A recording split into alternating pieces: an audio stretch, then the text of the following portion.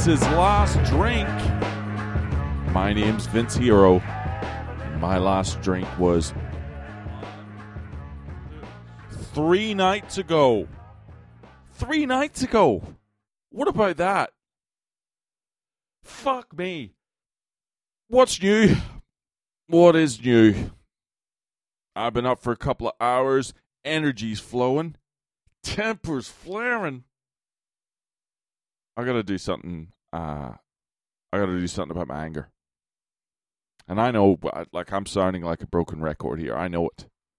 But it's becoming a fucking problem. I'm having, like, anger blackouts. Whole sections of the day that I can't remember. It's just like being drunk. I don't remember shit, and my behavior is almost as reckless at times.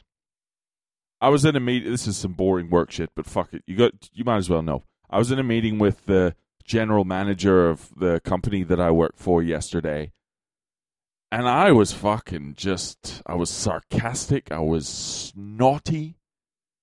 It was kind of awesome, but I also probably shouldn't have had a job at the end of it. There was a guy in the meeting who, everyone knows someone like this. They are trying to assert authority, and it's because there are, people who are senior in the room. But you know this cunt. You know this cunt. And you know that this is all an act. But at a professional capacity, you look like the dickhead if you call it out. So I was sitting there fuming. And just really going to war with myself not to undermine him at every turn. I got out of there still having a job, but I obsessed for how I could fucking express my distaste for this cunt for the remainder of the day. Into the night. Well into the night. Well into fucking Betty Buys. It's not good. Here is the one positive, though.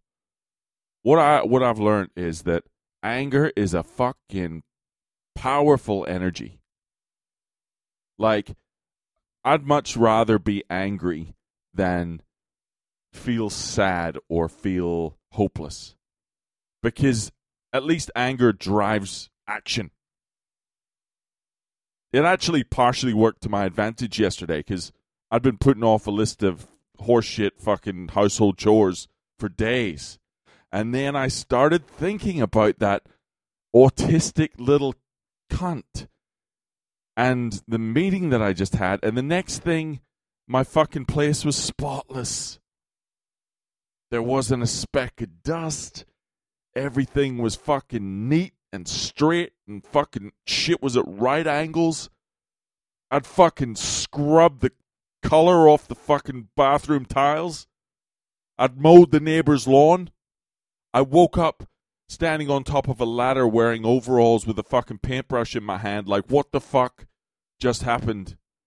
I was thinking about that guy, and now I have done 3/4 of an entire home DIY project. The key is switching off, and that's the hard bit.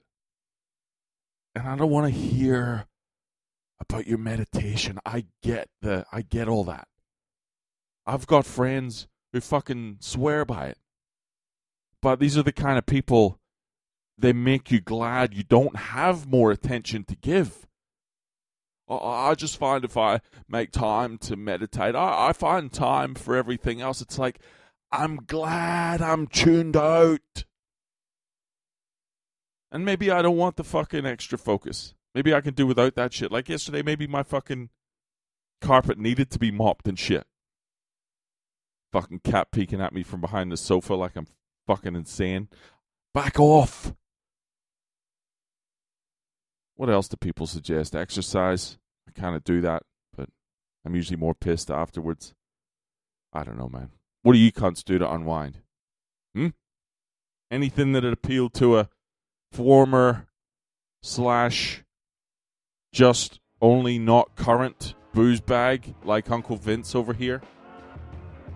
Let me know. Send me an email at vinceslastdrink@gmail.com if you're enjoying the podcast. Share it with a motherfucker. Huh? What do you got to lose? Talk to you tomorrow.